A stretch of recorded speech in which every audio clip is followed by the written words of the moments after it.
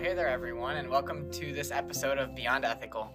Today, we interviewed a guy named John Verlee, who worked as a youth pastor at Ada Bible and then transitioned to building a church management software called Breeze, which ended up serving over 9,000 churches.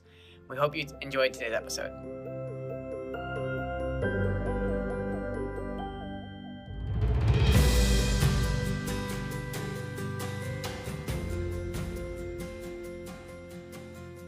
Well, welcome, John. Thank you so much for joining us today on our episode of Beyond Ethical. We're very excited to have you. And I guess if you could just introduce yourself to the people who are listening, just give us a high-level overview of yourself and who you are, your company. Sure. It's a pleasure to be here. Thank you both so much for having me. As Emily mentioned, I'm John, and I, for the last 9 years or so, have had the opportunity to start and then run a software company that has been focused on serving the church. I'll get into that a little bit more in a moment, but on a personal side, I've been married 13 years to my lovely bride, Carrie. We've got 3 kiddos, a 9-year-old girl and boy-girl twins that are 7, and we live here in West Michigan, Hudsonville to be specific. On the business side, I've always had this love for entrepreneurship and startups and just the exhilaration that that world entails, and have also really loved the church. I believe that the church is the hope of the world, and that Jesus' work through that is pivotal to who we are, and so it has been a complete joy to be able to merge those two worlds, and happy to dig into that story on whatever level makes sense here. Yeah. I don't know, just from the beginning, my conversations with you before and everything, I love how you have just a passion for entrepreneurship, but beyond that, everything is like at the root of Christ. And, being able to build like the software you built, you guys obviously did well on that, but you created it around serving churches. And like you said, like the hope of the world, like we're the churches, the people of God to help make an impact on the world. So yeah, could you tell us more about kind of your journey through the software? Because I know you guys just got acquired, so maybe tell us how you got there and how you built your program and everything. Yeah. So jump into that story here. I'm a Calvin grad myself. Graduated Calvin in 2007, and while I was here at Calvin, really got involved in a couple of different ministry opportunities, one of which was over at Ada Bible Church as a small group leader for middle school students. I just loved everything about that. I volunteered during my time here, and then as I graduated, I went on staff at Ada Bible and also went on to seminary, and eventually was full-time there at the church working in student ministries with middle school and high school students. It was during that time, actually in grad school at seminary, where my now wife Carrie and I got married. And when we first got married, she was finishing up school at the University of Michigan, and so we got married, and then I moved out to Ann Arbor to be with her. She had an interesting job while she was a student there, that she was working in a lab studying cholera, and so her job was. Her time, rather, at her job was dictated more by the half-life of these processes rather than anything that resembled 9 to 5. When I was in Ann Arbor at the same during that same season, then I was still in school, so I was doing a couple of internships. My seminary education, I was specifically going to be a counselor. And as I got into these internships in Ann Arbor, I discovered something that was rather unfortunate at this phase in my studies. I didn't actually like being a counselor. I have a lot of respect for the profession. I think it's absolutely necessary. Just personally, it did not resonate with me. I liked aspects of it. I liked I liked listening. I liked asking good questions, but I didn't like the just hour after hour sitting in a room and that counseling side. And so I had a lot of this creative energy of I want to do something, and was in 2 very underwhelming internships. Meanwhile, my wife was gone at strange hours given her job in the cholera lab, all of which led to this moment of, hey, I want to lean more into technology. And so what if I start a web development company?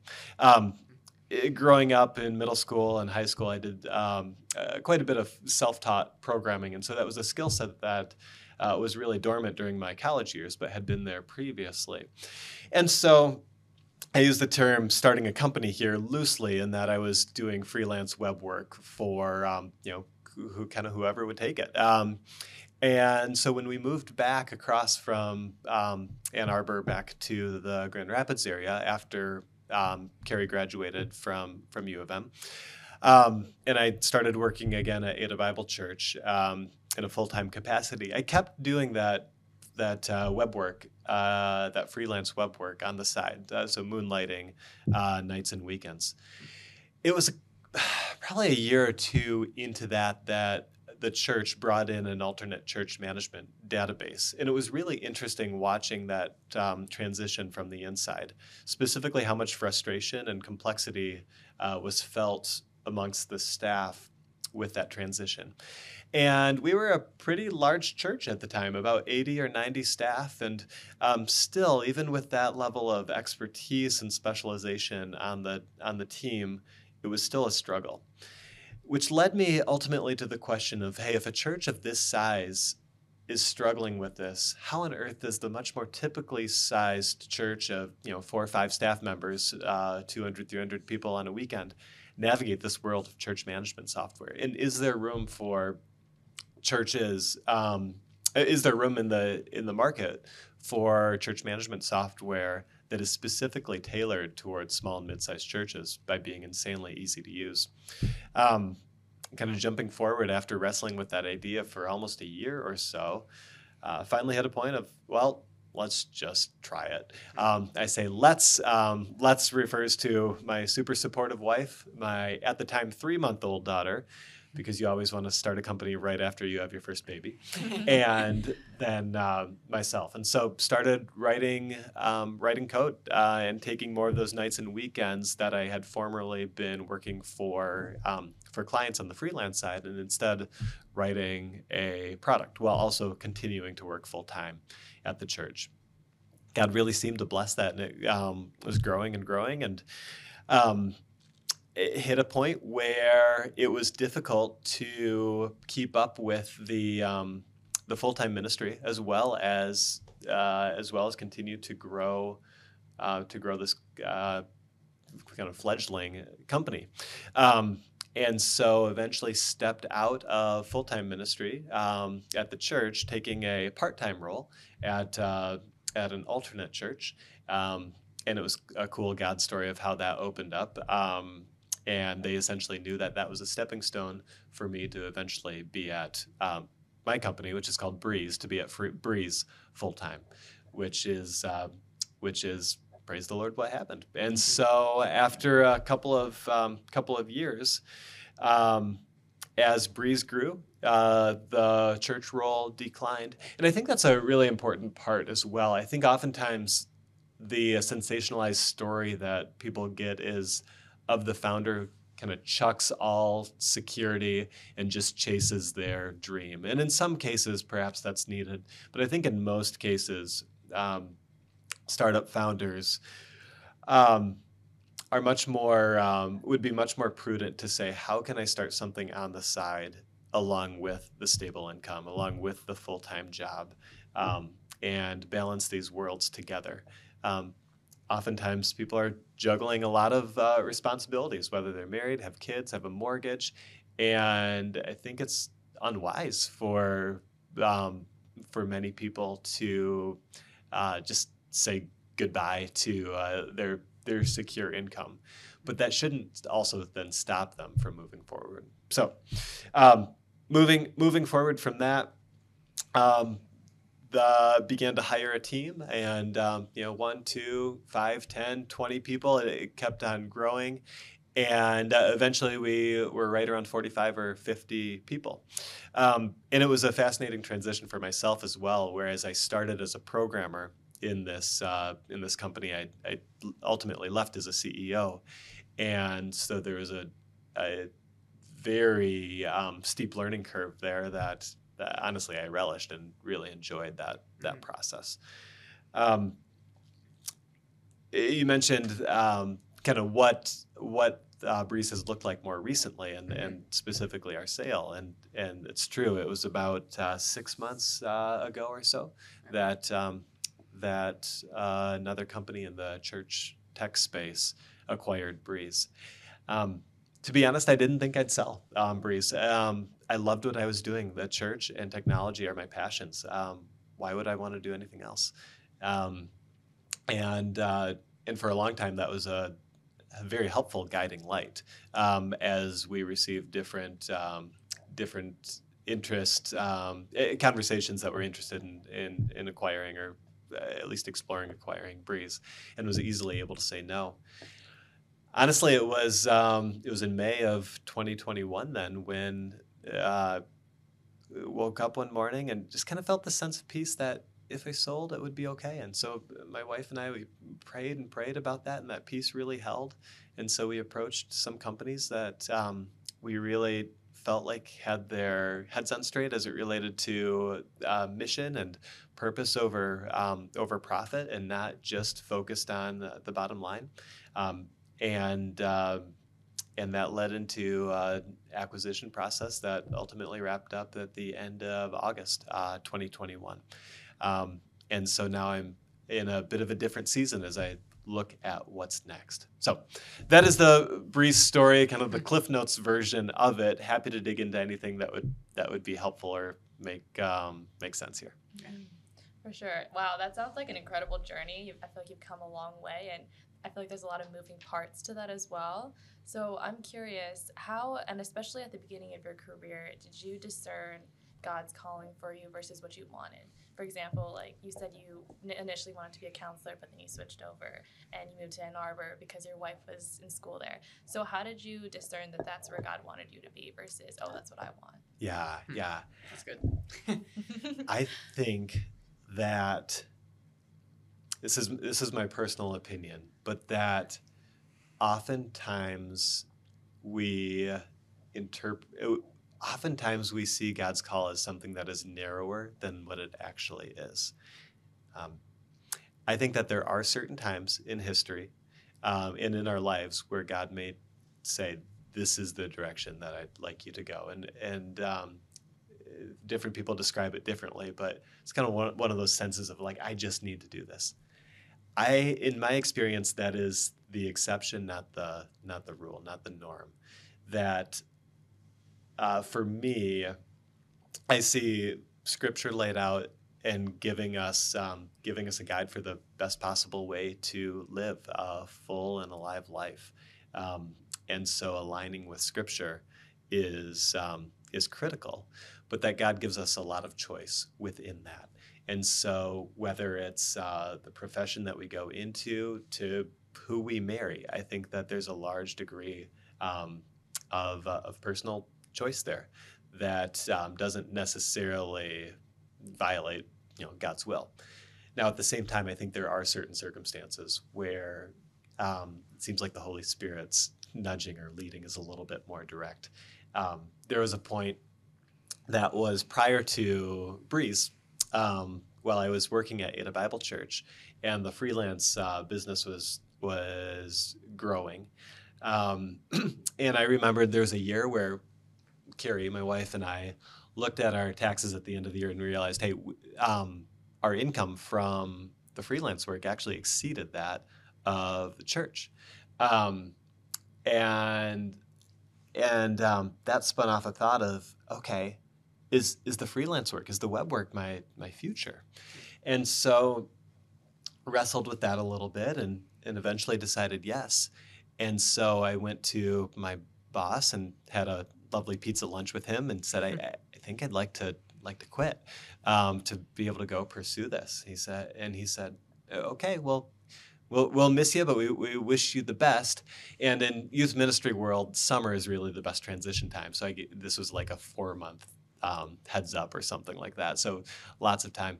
And the day got closer and closer to when I would need to basically email out to all the families and say, hey, I'm stepping out, here's transition, all of that. And I remember it was the day I was supposed to send that email. I felt such a deep, inexplicable almost sense of restlessness and lack of peace about moving forward with that decision. And so I came back to my boss again after wrestling with this for just a little bit and said, "Can I unquit? I don't think this is the direction." And they were lovely and they took me back with open arms.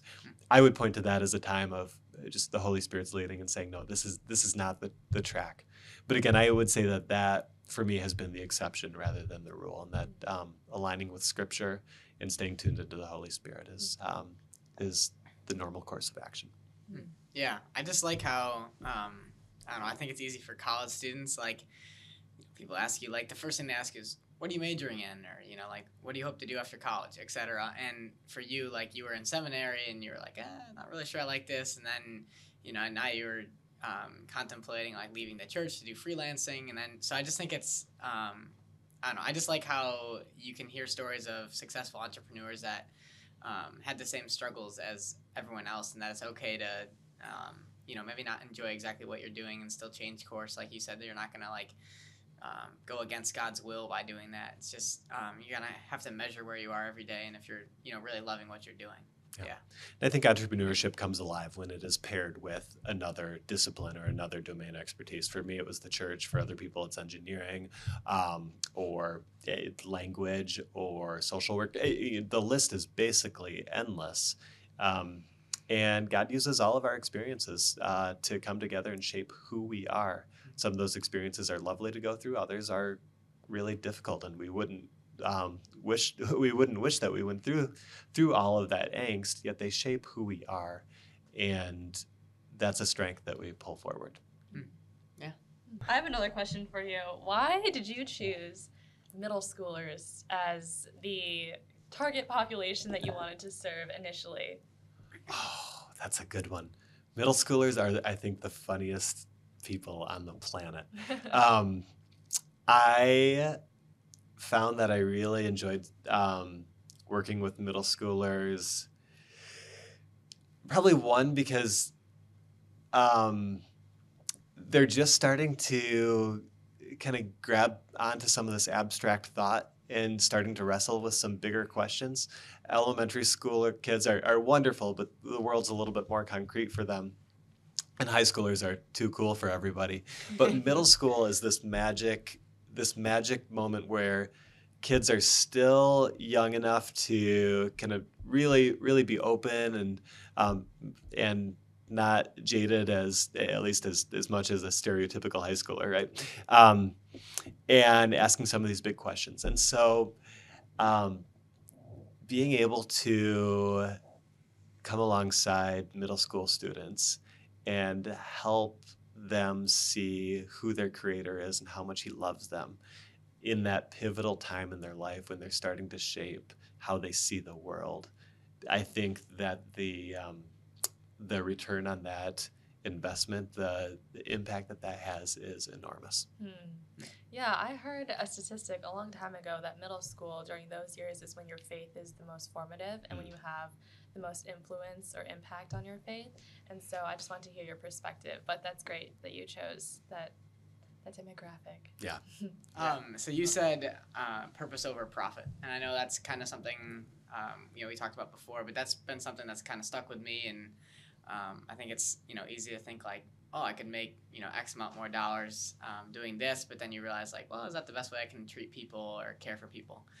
So can you kind of go into how you came up with that like motto and what that means to you at its core? Yeah, purpose over profit. I think that the fastest way to hit the main point of that is to think of kind of a deathbed scenario, right? That someone's on their deathbed, they know they only have days or hours to live, and they look back on their life and they say, am I proud of the choices that I made, and do I have any regrets about them? And in this context specifically related to the business world. I think very few people in that moment would look back and say, I wish I had a few more zeros at the end of my bank account or a few more commas in there. Even somebody who's not, who doesn't have a strong or any faith background, I just don't think that that's ultimately what any of us really in the end value. We value something that's deeper than that. We value impact. We value purpose. We value meaning and being able to help and serve others. We're all wired with God's image, and so that's so deep in us. So often, though, when we're in the day-to-day of starting or running a business, the money side of it takes the focus. And it has a place. Money is the lifeblood of a business. You can't have a business without revenue coming in to support it. But ultimately, that's not the goal. A company's goal isn't to make money. A company's goal is to make software, to make clothes, to make, to serve people in a hospital or in a social work setting. Right? Money is a byproduct of that, but too often we get those mixed up. And so purpose over profit is this mentality of always remembering, why are we doing what we're doing? And when those two come into conflict with one another, sure, we want to run our business as well, but purpose should win the day, because that's ultimately what we're here to do. That's good. Yeah, I really appreciate that motto. I'm curious, so as a founder of your own company, what does it look like to lead people and be at the top as an example for employees to see? And how do you treat them versus like how you interact with them on a day-to-day basis? There's a saying that companies are really reflections of their founder, which as a founder is rather intimidating. But I also think there's a lot of truth to it. I think that, and so as I saw my role at Breeze, it was primarily two things. One of those two was being the vision for the company. Where are we going? Or at least the voice, so that would really share that with the team. The other was being the guide for our team's culture. And culture is a word that gets thrown around a lot, and it's kind of this abstract idea, but I am more convinced now than ever that it is critical for a company's success. And that culture rests on the shoulders of the founder. And so as we look at how are we a team, how are we a place that people love to come to go to work? I think having a culture that people love is critical. So what does that actually mean? I think the first part of it is having really clear values and holding everybody to those. We were about 12 people or so when we did our first company gathering. We were a remote team from the get-go, and so we were spread out all across the U.S. And so we had we called them our Breeze retreats. We had our first Breeze retreat in 2017, and so being a remote team was fun because we could really meet anywhere we wanted.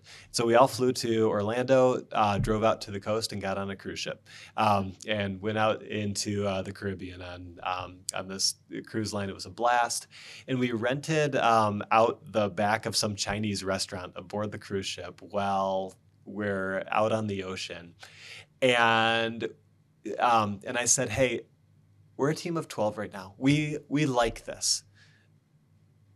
As we grow, as we double or triple, how can we be sure that this feeling persists and that we don't lose it over time?" And so let's do this as a fun exercise.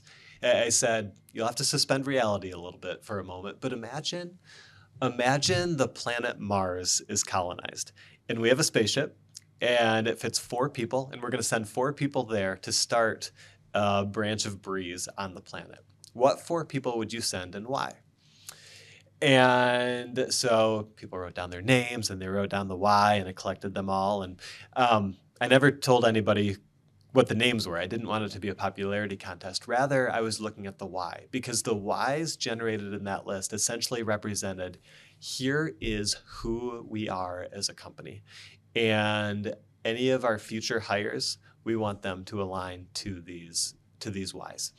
And so out of that came our four core values. And as we continued to grow, past 12 to 20, 30, 40, we continued hiring to those values. And I think more than anything else, more than any great speech, more than any one action, hiring to those values of who we are as a team was the most critical thing we could do to create a place that people love to work, and as an extension, leading the company well. Wow, what a fun and impactful and effective exercise. Yeah. So great time hanging out in that Chinese restaurant. How did you come up with the name Breeze? So I mentioned at the front end of this that the main tension point that I felt was the complexity over the software in the church management space, and that while a mega church like I was at could navigate their way through eventually, how does the smaller church navigate that? And so ease of use was to be then one of the core defining features of what Breeze is. Right. And so Breeze, it's a breeze. It's easy as that. Really lent itself well to that differentiator. Yeah. And how did you get plugged in with all the churches? Because Breeze ended up serving over 9,000 churches I saw on the website. So how did you get started? Like, did you go local or did you? Yeah. So I'll zoom in on that part of the story a little bit. I was working at Ada Bible full time, and built out the MVP, minimum viable product, in that first 8 months or so. Which, if I did it again, I would have done a lot more user testing during those 8 months. Nonetheless, at the end of that, I entered what I call the Starbucks era, which is when I would connect with local area churches around the West Michigan area, go grab Starbucks with them and show them what I built and say, hey, would you use this for free? The only compensation I'm looking for is feedback. And so that was helpful to get some feedback and to get maybe about 7, 8, 9 churches that were using it on some level. But the ultimate test then was, hey, would somebody actually pay for this thing? And so it was about 11 months after writing that initial line of code, I used a similar email to a church in the area. This time, though, with a more official, like, would you like to check it out in order to buy it? And so I drove out to that church. I sat down with them. I walked them through it. And at the end of that, they said, yeah, I think so. Breeze at the time was $50 a month. It was making much more than that on the freelance side, or I had been. Yet that $50 felt like more than all that other money, because now somebody has paid for a product that I've built. I've not just fulfilled a service contract with somebody. Second customer was the same in terms of driving to the church. But at some point, we needed to scale beyond my ability to drive to a church and have a hour-long conversation with them. And so started doing some online advertising. And the way that we had it set up is when you went to the Breeze site, you could type in your name and phone number and email address and then start an instant demo on the site. And I had it programmed so that when somebody would do that, I would instantly get a text on my phone with their contact information. And so I played this game where somebody would, through the online advertising, go into Breeze, start a demo. I'd get the text. I'd wait about 2 or 3 minutes, and then I'd pull my phone out and I'd call them. Say, hey, this is John with Breeze. Just saw that you were starting a demo and wanted to know if you had any questions. I think some people loved that service. I think other people, it freaked out. Nonetheless, it got me in front of potential customers, and a lot of them very early on. And even those that didn't sign up, I got to hear some great feedback from them. and pivot the product in many cases based on that feedback. And as that continued on, more and more signed up. And Breeze is a subscription company, a SaaS business, software as a service. And so as more customers signed up, revenue grew, allowing us to scale out marketing efforts even more. Wow. Interesting. You mentioned earlier that you're currently in a new season of your life right now. What does that entail for you, and is that daunting to you? Is it exciting with the acquisition of Breeze? How do you feel? My wife and I joke that our role right now is full-time parents, but no, it's been just the last couple of months or so since I've wrapped up helping Breeze integrate with the acquiring company. To be honest, I do love it. It is fun to reimagine what the future looks like. There is some existential angst that kind of can creep into the corners of my mind here and there, but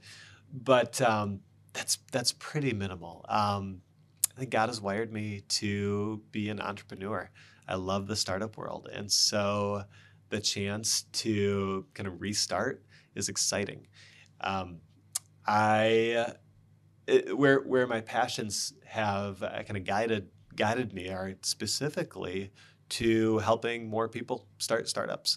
I look back on myself, and in high school and college, I had this entrepreneurial itch, but I didn't know really what to do with it. It certainly didn't have down a lot of the fundamentals that I learned just through experience, just through going through it. And so one of my big questions is, what would it look like to circle back to the high school or college level, to be able to create an ecosystem where more people can create companies, and not just any companies, but companies that are Christ-focused, companies that are purpose over profit, because the world doesn't need more companies. The world needs Jesus, and I think that business is one of the most powerful ways of showing the world what Christ is like, by offering real value to the marketplace, done in a way that honors Christ and his call in our lives.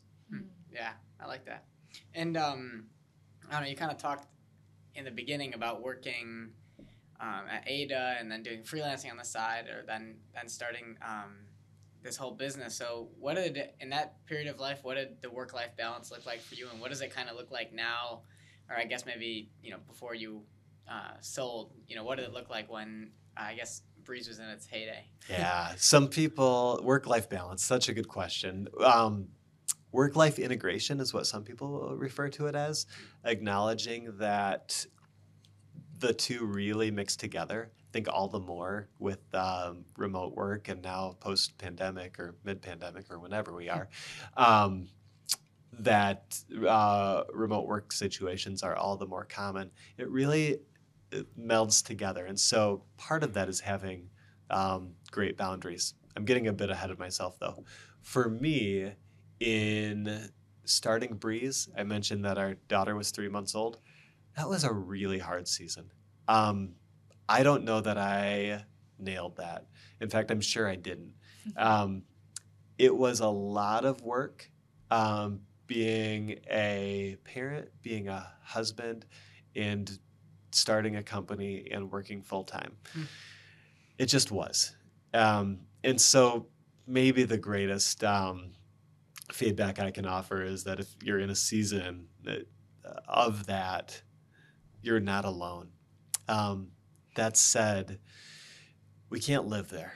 You can't live working 60, 70, 80 hours a week. And it's certainly not how I wanted my team to live either. We burn out. And so having a work-life balance to me means, on an hours wise, probably not more than 50 hours, probably closer to 40. We only have so much creative energy. And we don't want to burn that out. It means taking time for what's important. If you're married, that means your spouse. If you have kids, it means your spouse and your kids. Those things are critical, and it's well worth the sacrifice on the business side to invest there. There are seasons. There are seasons where work requires a lot, and so clear communication, especially if you're married, clear communication about what that looks like and aligned expectations, but then as quickly as possible to get back to that sustainable pace, 40 hours, 45 hours, and integrated in such a way that when you're at home, you're at home. When you're with your spouse or you're with your kids, you're really there and you're mentally present. You're not just recycling emails in your mind. I like that. Mm-hmm. If you could go back in time to 2007 when you're graduating Calvin, what advice would you give to your younger self as you're starting your career?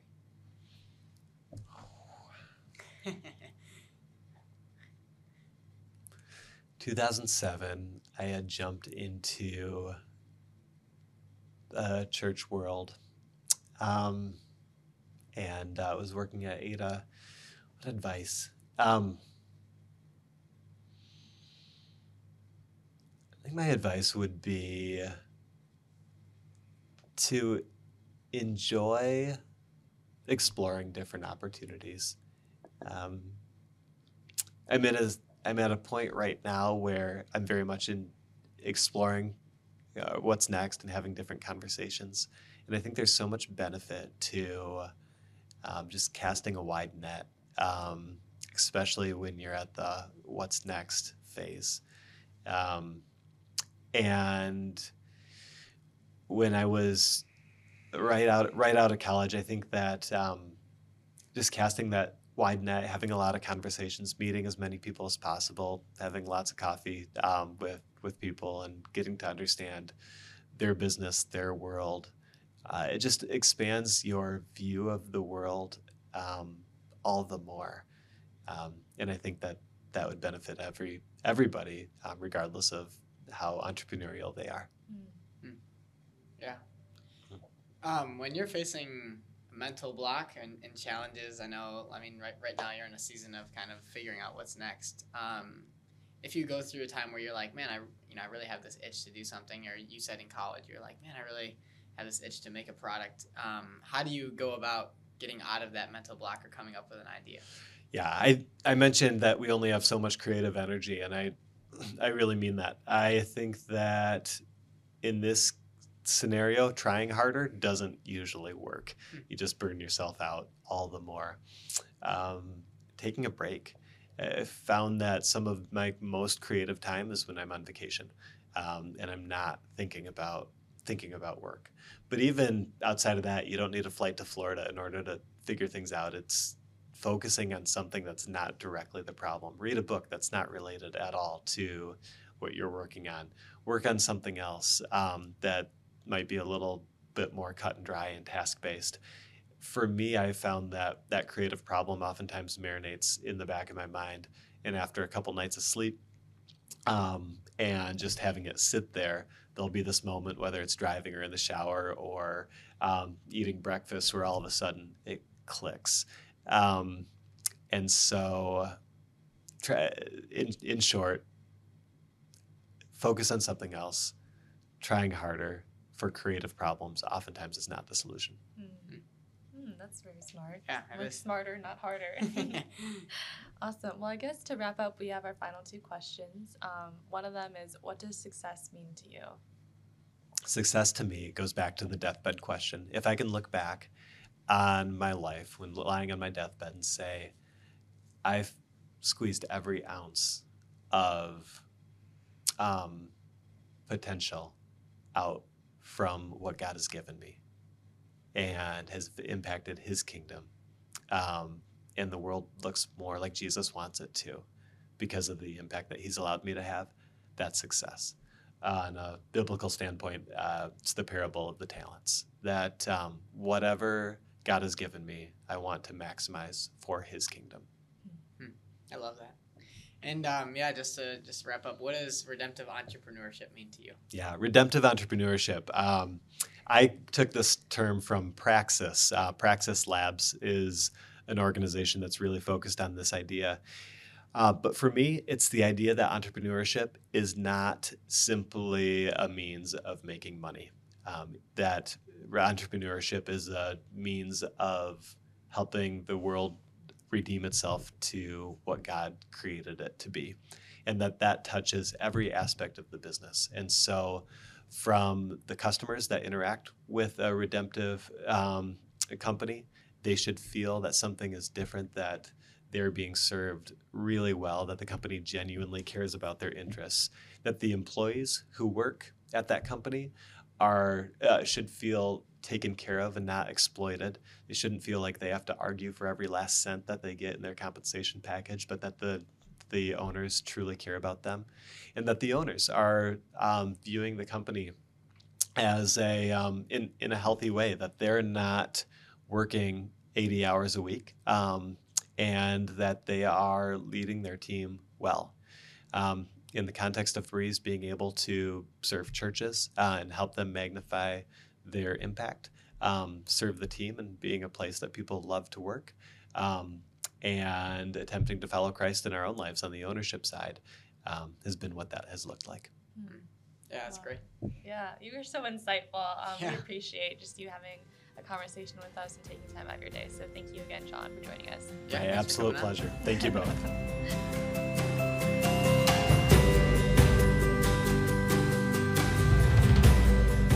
Welcome back, everyone. We hope you enjoyed our conversation. I guess we're going to start with our recaps. So for me, I would say the biggest takeaway was when he said, the world doesn't need more companies, it needs Jesus. And for some reason, that phrase really just stuck out to me. It was just such an impactful sentence and one-liner. But honestly, you know, when it comes to creating culture, when it comes to startups, I think my mind automatically thinks, oh, we need more companies in order to like make change, to create culture. But it was so cool to hear him connect that back to God and Jesus and say, no, honestly, you don't need to turn more profit. You don't need to make more revenue. All you need to do is just turn people to the Lord and show them God's love. So I thought that was really, really cool what he said. Yeah, I would second that. I think just, you know, he's so insightful as it is, but obviously his company was crazy successful, and he had such a mission behind it. And I just loved how, you know, he probably could have raised the price on the software and made, I don't know, a couple $100,000 more, I'm sure. But, you know, he said purpose over profit, and he wanted to make sure that the space that they worked in was, you know, good for the employees and everything. So I just kind of really admire his work ethic and how he goes about doing things in a Christ-like manner. So. For sure. Well, again, we hope you enjoyed today's episode. Thank you for listening, and tune in soon to hear more. Bye. Bye.